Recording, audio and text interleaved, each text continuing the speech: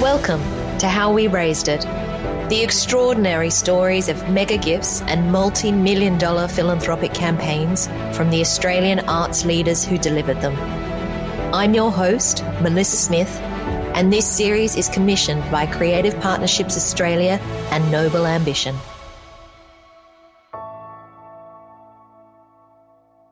On today's episode, we have Patrick McIntyre, formerly Executive Director at Sydney Theatre Company, now the CEO of the National Film and Sound Archive. Patrick was at Sydney Theatre Company for 11 years as Executive Director and before that General Manager. Prior to that, he worked as Associate Executive Director at the Australian Ballet from 2003 to 2010. It took both 1 year and 30 for Sydney Theatre Company to achieve Australia's largest gift of performing arts and one of the world's most coveted performing arts theatres. And the story involved some of the most celebrated stars of Hollywood, Australian boardrooms, and prominent families. Cate Blanchett, David Gonski, the Packer family, and a shower curtain. This is the story of Sydney Theatre Company's $30 million campaign.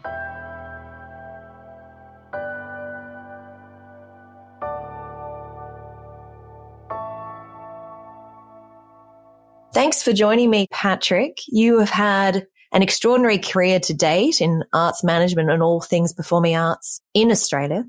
I want to begin delving back, though, where it all started. I understand you grew up in Armidale, quite a way away from the great lights of the theatre. Tell me about that young man growing up in regional Australia. What did he actually want to do? Did he ever imagine he'd be here today? I certainly didn't think I would be here today.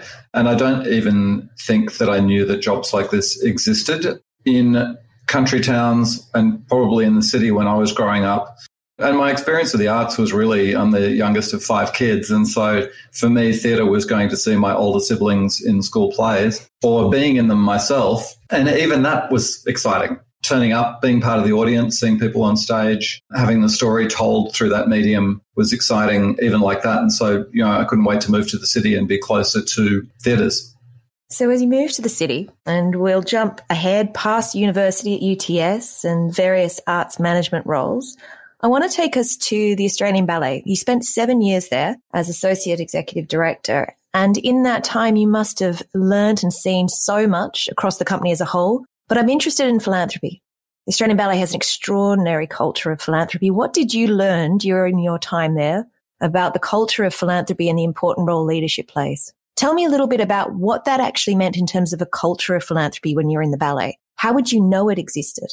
It has to permeate all levels of the business now. Everyone has to be aware of donors and servicing donors and delighting donors and including donors. And in particular, it's become a CEO level role. So it's not just the chief fundraiser has a posse of donors who he hangs out with or she hangs out with. It really over time has become a CEO level issue and a board level issue. So, I think 10 or 15 years ago, donations and philanthropy were great things to have and they enabled you to do a bit extra maybe. Whereas now they're sort of coded into your core revenue if you're a major performing arts company in Australia and in the US, obviously. And so once it becomes a key piece of annual revenue, then it becomes a CEO level problem. You've got to deliver that year after year. And so that means that you don't just pop into a drinks thing that the philanthropy director is having that night. All points of the organization are aware of how to open up to donors and how to provide an experience to donors. Organizational culture and procedures had to wrap around the needs of philanthropy and philanthropists. So taking all that experience, in 2013, you then took the role as General Manager at Sydney Theatre Company,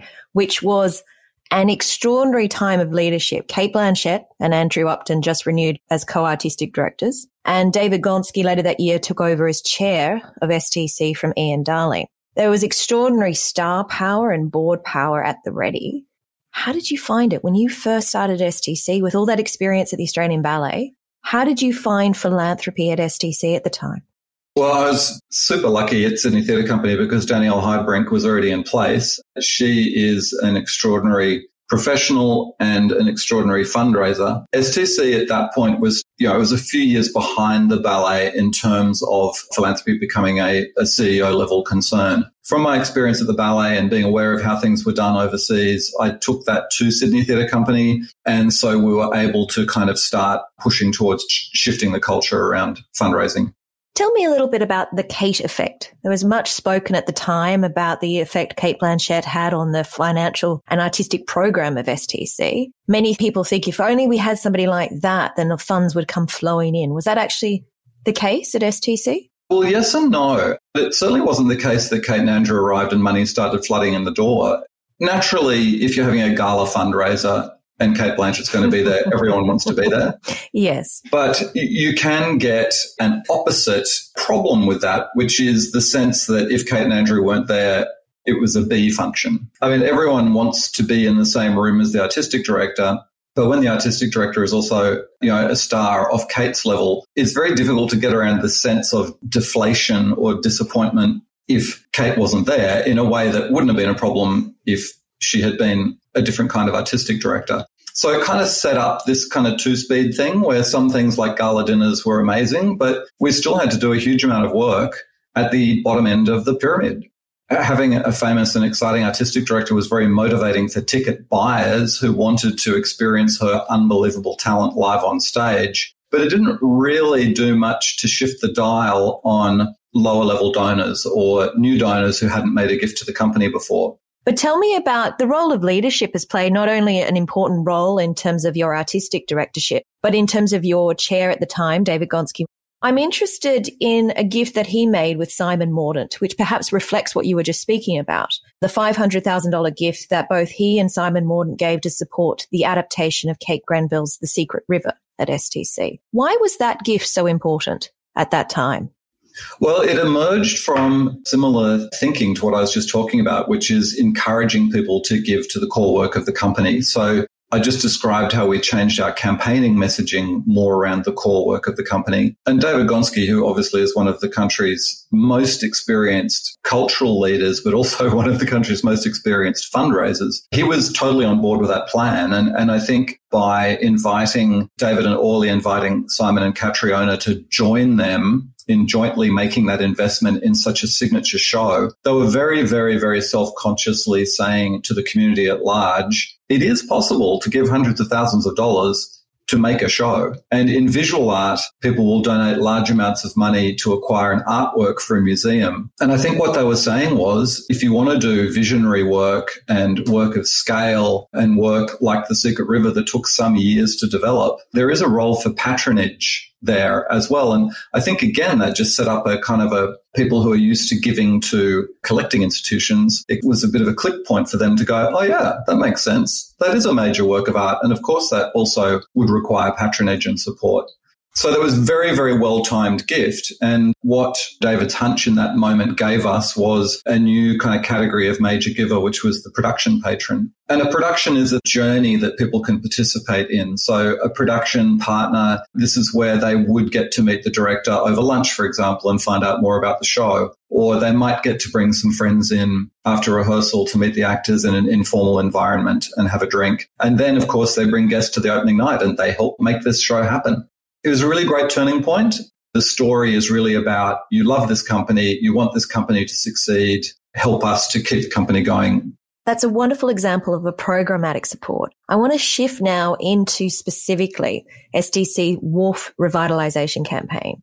Now, it's a story of great ambition and impact, and it ultimately raised $30 million through philanthropy, including at the time a $15 million gift, which was the largest for a performing arts company, and a further $30 million of investment from New South Wales government. But before we get into the details of how you did that, I'm interested to know just how bad it was. Why did you need that campaign? What was wrong with the Wharf? So for people who haven't visited Sydney Theatre Company at the Wharf, it's 2 venues, rehearsal rooms, workshops, wardrobe department, restaurant and bar, and our administration offices, all in a reconditioned 100-year-old timber shipping wharf that sticks into Sydney Harbour.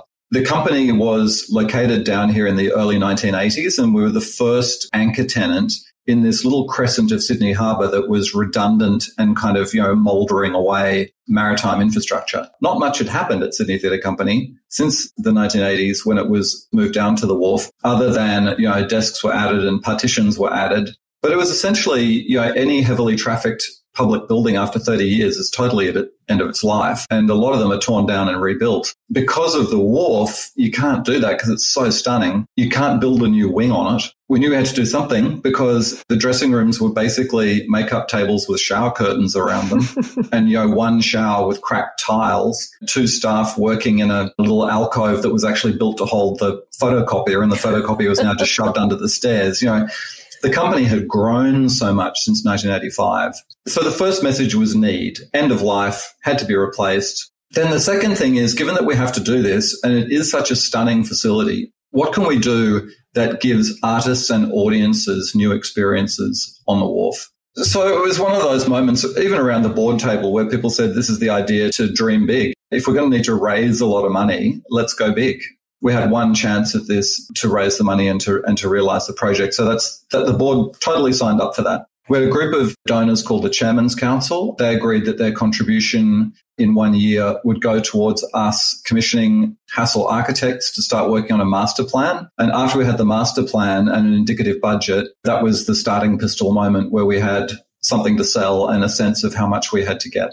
So you had an extraordinary vision, a $60 million gap in the budget, probably a few sleepless nights.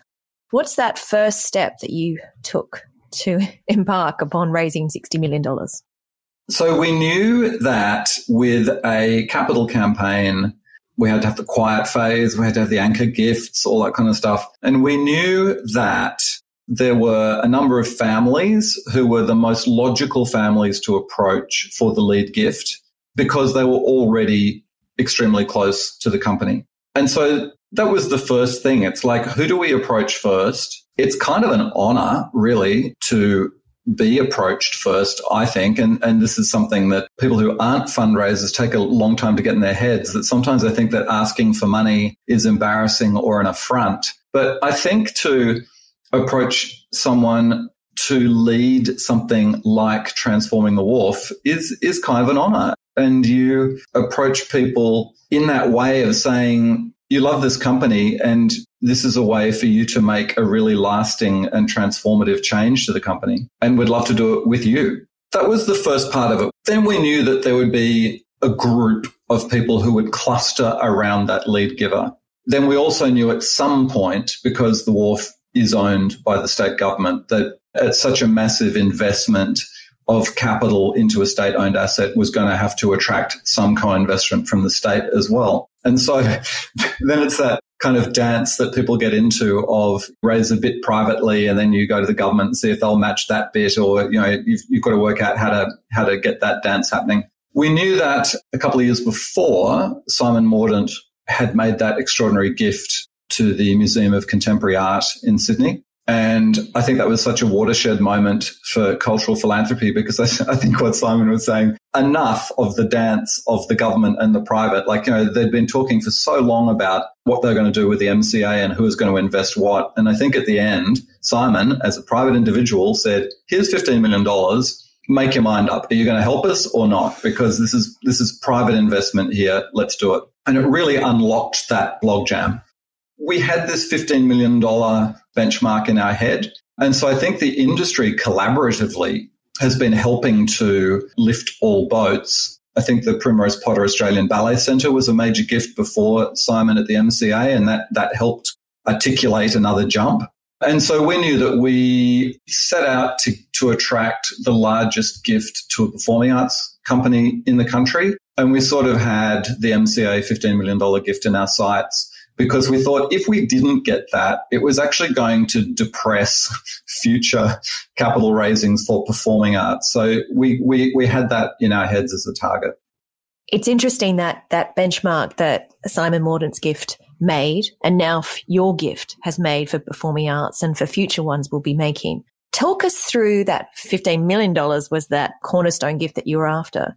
Not to give too much away, but it was the Packer family and the Crown Resorts Foundation that made that gift. How did you make that approach? How much time did it take to secure that gift? Well, the answer to that is maybe 1 year and also maybe 30 years. So Rosalind Packer has been an extraordinarily generous individual giver to a range of arts and health and other charities across decades, and Sydney Theatre Company in particular since the very beginning. And we also had this marvelous intergenerational moment as well, because through Roz's support of the company, Gretel Packer had become a great supporter of the company. And Gretel was a trustee on the Sydney Theatre Company Foundation and also then became a board member. So here we had two generations of one family who were contributing in all sorts of ways to the company. As one of the city's kind of leading families, and certainly a family not only with the potential to give, but also with a really impressive giving track record, we really wanted to start the conversation there.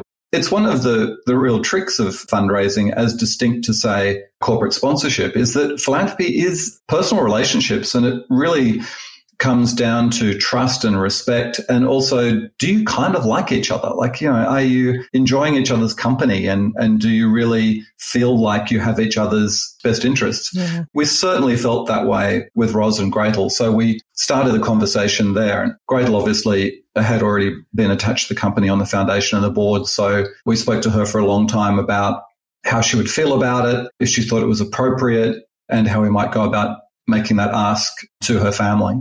Just aware that listeners might be thinking, oh, well, it sounds quite easy because you already had Gretel on the board. But I think this is the other thing about the culture of philanthropy and the structures of philanthropy, is that your most generous donors are likely to be people who are already connected to your company, because they are connected to your company. One of the evolutions in the Australian arts industry that is still maturing, actually, is a step towards what is sometimes called the American model, which is having 40 people on your board, all of whom are expected to give. We're not there. I don't think we should even go there, because I think that brings with it some shortcomings. But I think as you build the culture of your organization at all levels, staff, donors, customers, and board members, you really need to be looking to build a community of support around the company. And so it's not surprising that your most generous donors are typically people who are already connected to the organization. I actually want to respond to that. That's a really important point, because I think some people resist the American model because there's perception that it undermines diversity. Diversity is incredibly important for our boards here in Australia, particularly in the not-for-profit sector. But what I'm curious to know is, how can we build a culture of philanthropy whilst maintaining diversity? You gave me a great story earlier about the role of your chair, Ian Narev. Could you share us a little bit about some of those conversations that you had with him in terms of his role in the campaign? We secured the leadership gifts while David Gonski was chair. And then Ian Narev, who was on the board at the time, became chair of the company. And we're kicking into the second phase of a more public phase of the capital raising.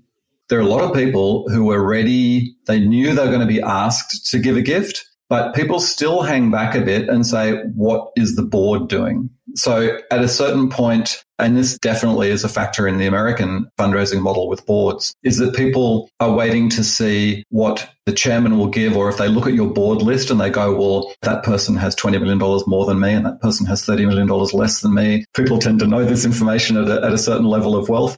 People are looking for anchor points. People don't want to give too much in case it looks kind of gauche and attention-seeking, but also they don't want to give too little in case it looks kind of mean. And so there is this kind of, at a certain point, they look to the board for leadership. And we knew that Ian, as chair, would make a gift to the campaign, but we also had to get the decision from him and understand what the size of that gift would be, literally a trigger to another number of gifts almost immediately.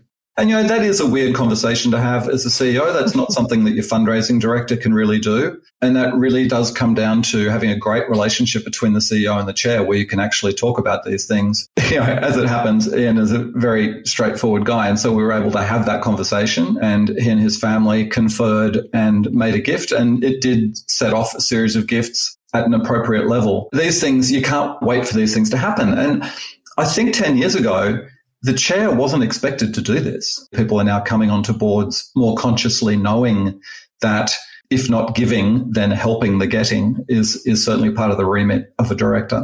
Absolutely. It's a demonstration of great leadership. If you could take me back to the dance for a moment, that specific moment when you realized that $15 million had been asked for and that you had secured it. What was that moment like? Where were you when you found out that the Packers were going to give $15 million to STC?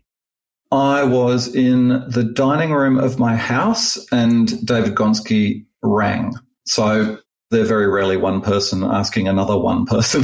There are numerous people talking to different people at various points in time. And, with David Gonski being the chair at the time, it was most appropriate that ultimately it was David finalizing the ask and getting that confirmation. It was really exciting because I think by that stage we'd talked about it amongst ourselves so much and including with the family that we knew we were heading in that direction. The really exciting thing about it was that it was definitely a green light for the whole project and everyone felt that, including Gretel. I think she was possibly more thrilled and excited than all of us because she knew that this decision on behalf of the family had made the whole wharf project possible. And they totally deserve that credit. And I also knew it wasn't just the 15. I also knew that 15 was the unlock to the rest of the campaign. I didn't know where the rest of the money was coming from, but I knew that once that really significant first step had been taken, I then knew how the rest of the campaign would follow on. Really, it was a very exciting moment. But when you talk about the unlocking and what comes next, you spoke about the second stage. Ultimately, it was about 13 people that came together to make up that $30 million, of which almost half of them were either on your board or were formally connected to your board. How did much time from getting the significant $15 million gift from the Packers to the final parts, how long did that take? I think that was relatively quick. I feel like that was maybe another 12 months. The $15 million gift was really the kind of starting pistol on a lot of conversations that were poised and ready to go. So there were a lot of presentations of the master plan and what we wanted to achieve that helped get people more excited and more enthused about the project. And also, of course, once you've got your starting gift, every subsequent donor knows the project is going to happen. Yeah, absolutely. The initial givers are taking a big leap into the blue because you don't know at that point if all of the money will be raised. But once you've got a leadership gift of that magnitude, particularly in proportion to the total requirements of the project, I think people then were like, okay, this is definitely happening. I'm going to jump in now. So you had another key player, though, the New South Wales government. How did you manage both the philanthropy components and then the government? How did those negotiations take place in the sequencing? It was a bit of a leapfrog. As a board, we're not going to go to the government and say, this is your building, fork over the cash. We're an independent business that leases the building. So out of our own self-respect, we knew that we want to be self-reliant. It's our business. It's our facility really inside the government's building. And so we wanted to have a stake in it. And we were very, very comfortable with the idea that we would be raising private money. And we knew that it was also inevitable to be raising private money because at that point, the Sydney Modern project was on the drawing boards. So was the refurbishment of Pier 2-3, which is right next door to Pier 4-5, which is where Sydney Theatre Company is, which is about to be opened as the home of Australian Chamber Orchestra, Bell Shakespeare Company, and Australian Theatre for Young People. And simultaneously, slightly behind, but kind of catching up with us, Sydney Dance Company, Bangarra Dance Theatre, and the Sydney Philharmonia Choirs were also due to be refurbished. All this infrastructure just happened to be happening at the same time, plus the Australian Museum, plus the Powerhouse. So we knew that the cultural infrastructure investment happening in Sydney at that point, in the state at that point, was enormous. So we knew that private money was definitely going to be super critical in making all that work happen. It was back in the days where people used to talk about poles and wires a lot. So the state government had sold off a component of the energy network, and that was in the interests of making big infrastructure investments into the city and the state. It was really exciting at that point that the state government was including cultural infrastructure in the idea of infrastructure. And so we knew equally, we weren't going to lump the whole ask at the feet of the government, but we knew that there was an interest in cultural infrastructure at that point, notwithstanding a lot of competition for it. Mm. And so we decided that what we wanted to do, we had a valuation of the master plan at around $60 million. And we said, well, what if we go to government saying we'll raise 30 if you contribute 30? That's a kind of a dollar for dollar investment. And to our knowledge, that hadn't been presented to the state government before. And a lot of these cultural infrastructure projects I've referred to are contingent on private contributions, but certainly not 50-50. And we just thought that would be a super appealing ask that would make us look plucky and self-reliant and also deliver exceptional value for taxpayers.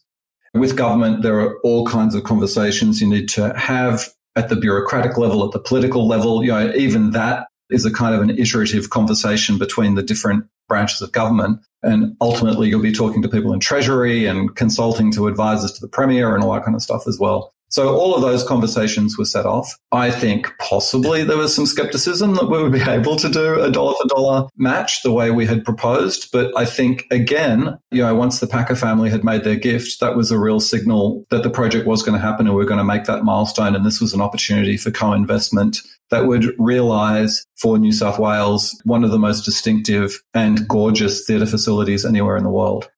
It certainly is gorgeous. That skepticism I want to pick up on for a moment. There are so many moving parts, so many different pieces of ambitions and relationships to be managed. Were there moments that you doubted this was possible?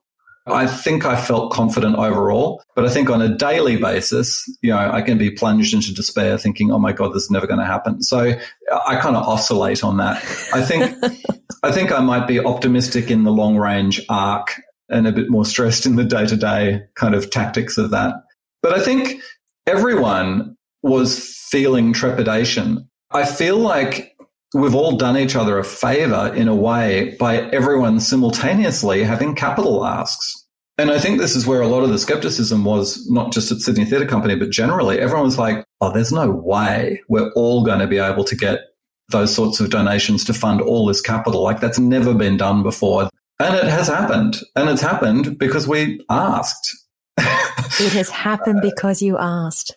I think sometimes you don't ask, you don't get. And I think that once the $15 million gifts come and the $5 million gifts come, people go, if they can do that, I can do that. And so I think actually this cluster of capital appeals that seemed like they were going to cancel each other out and be doomed to failure, I think they all actually stimulated and escalated each other. And I think that's a real learning, actually, for the philanthropy sector in Australia. Okay, we can make those big, bold, confident asks. People are listening and they are receptive. Also, why not make the ask? All they can do is say no. At least you have the opportunity to have the conversation about why you think there would have been value in that ask. I think psychologically also, the capital nature of it could have helped unlock that giving. I think performing arts is very ephemeral. There are no assets created. Like, you're not buying a painting for the art gallery that's valued at $1 million now and will be valued at $5 million in 3 years. Shows, once they're finished, they're off stage and gone. So I think the fact that the arts sector had bricks and mortar asks, that was a different psychological proposition, I think. Certainly to vault the idea of a major gift being $250,000 to being $15 million.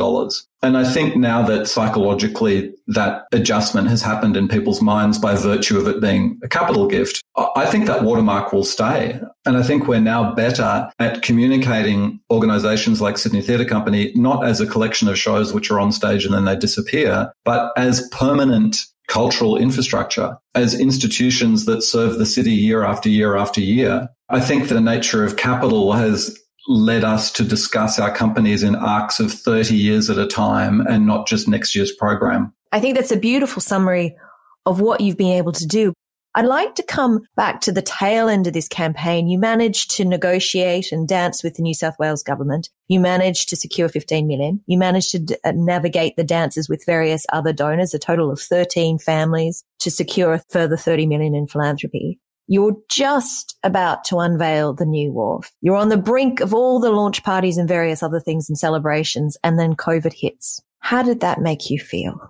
What role did philanthropy play during COVID for you guys this past year? It's a very interesting question. And in some ways, COVID has been very positive for us because of what we've learned about our relationship with donors and ticket buyers, actually. There's that saying, you don't know what you've got till it's gone. And I think when COVID hit, people close to Sydney Theatre Company's response wasn't, oh my God, times are tough, I'd better hunker down myself. The relationships that we've built up over years with donors and ticket buyers really paid off in that moment. To come back to the capital campaign, it was initially we thought we were really sunk because we did have a whole phase of the capital campaign planned, which would be the more public-facing part of the campaign. Yeah. So, for example, raising $5,000 per seat in the theatre so people can have their name on a plaque in the theatre. The Sydney Theatre Company's fundraising team, philanthropy team, pivoted so sharply from achieving an uplift of $2 million to our annual fundraising targets from the public phase of the capital campaign to raising that $2 million through a Save the Company disaster appeal instead. It was extraordinary. And this is one of the great things about philanthropy in the life of a company, any company. And we say this to donors all the time. And it's honestly true. It's not just the dollars. It's the fact that people care. And so every dollar that was donated to us through that crisis campaign is actually just gives us such reassurance that the institution really is valued in the community. We've noticed it as well with, years and years ago, if you asked the cast of a show to come to a fundraising drinks thing after a show or after rehearsal, people would be like, why would they do that? And, but actually our artists who come are so blown away by the interest and the respect and the kind of sense of excitement and privilege about being in those environments and getting to talk directly to the artists, that the artists themselves find that, as we do, really gratifying and really interesting, and it really kind of puts a spring in your step. One of the things we did during the COVID campaign was one of the ways that people could support the company was to donate the value of tickets to cancelled shows rather than take the refund for the cancelled ticket. And one of the things that Danielle jumped onto was this idea of let's hire, as a way of employing artists during that time, we hired actors who'd lost their gigs because the theatres were shut to become a thank you phone room. And so we had some of our best loved actors ringing people in their homes and saying, oh, look, I just wanted to say I'm an actor and I just really personally appreciate on behalf of the company and on behalf of myself the fact that you donated your ticket. And people were so blown away by the reciprocity of they love the artists and having an artist on the phone saying they value them. That's very special. It's very special. And we discovered that a lot of people, after getting a phone call from an actor like that, would then contribute cash. That's very clever. So I think what is fundamentally inspiring and humbling about philanthropy, and that is what gives you the energy and sustains you, particularly in those darker times during a campaign when you just don't know day to day if it's going to be possible, and that you can celebrate collectively. I want to know, after all these opening nights and performances post-COVID, when we'll finally have them again, raising that money for the WARF campaign, what has been the impact for you personally? I've never been particularly motivated by capital projects. I'm really interested in making shows and getting those shows out to audiences, really. So the building project to me was, to be honest, a colossal distraction that I really was not that fussed about. However, in the historical point that the company was in, it's like pass the parcel. I was in the chair where I had to say, do you know what? The capital needs of the company are strategically critical. We have to do this right now. So I was kind of an unwilling capital project person. I mean, the risk involved in that was extraordinary. If we'd got it wrong, it would have been a disaster. And so I think what I'm most proud of, actually, is that we did some things that are quite unusual. We really approached the project from an artist, but also from an audience experience up. We really investigated things. We've got things built here that don't exist elsewhere. Ultimately, so proud that we went on a very heavy consultation basis and we were able to invent solutions that really suit, this community of artists, this audience, and this city. The power of asking in getting the most extraordinary brief delivered and built and raising all that money. Can I ask you, as you embark on this new adventure as CEO of the National Film and Sound Archive, looking back on your time as Sydney Theatre Company and philanthropy, would there be anything that you would have done differently? No, I don't think so. I feel like our evolution as an institution over the 11 years I've been here has in some ways been a miraculous confluence of technical expertise on behalf of the management team and the philanthropy team, and just a wonderful community of individuals clustering around the company at that time. Patrick, thank you so much for your time today. But most importantly, thank you for your extraordinary leadership in the arts and in philanthropy. By asking and pushing and never giving up, you have created something utterly extraordinary and have inspired many others. So thank you so much. Oh, thank you very much. That's great to hear. It's actually been a great joy, as well as, I have more grey hairs and less hair generally than I did at the beginning. But I think in the nonprofit sector, we do it because we love the thing. We're in service of the thing, of the cause. And so all of the trials and tribulations and sleepless nights and everything, they're in service of something that you love. And that is the reward that those of us in the nonprofit sector are really lucky to have hardwired into our jobs. But thank you for saying that. My pleasure. Your story will inspire others. It already has inspired me and many others I know. So thank you, Patrick. Thank you.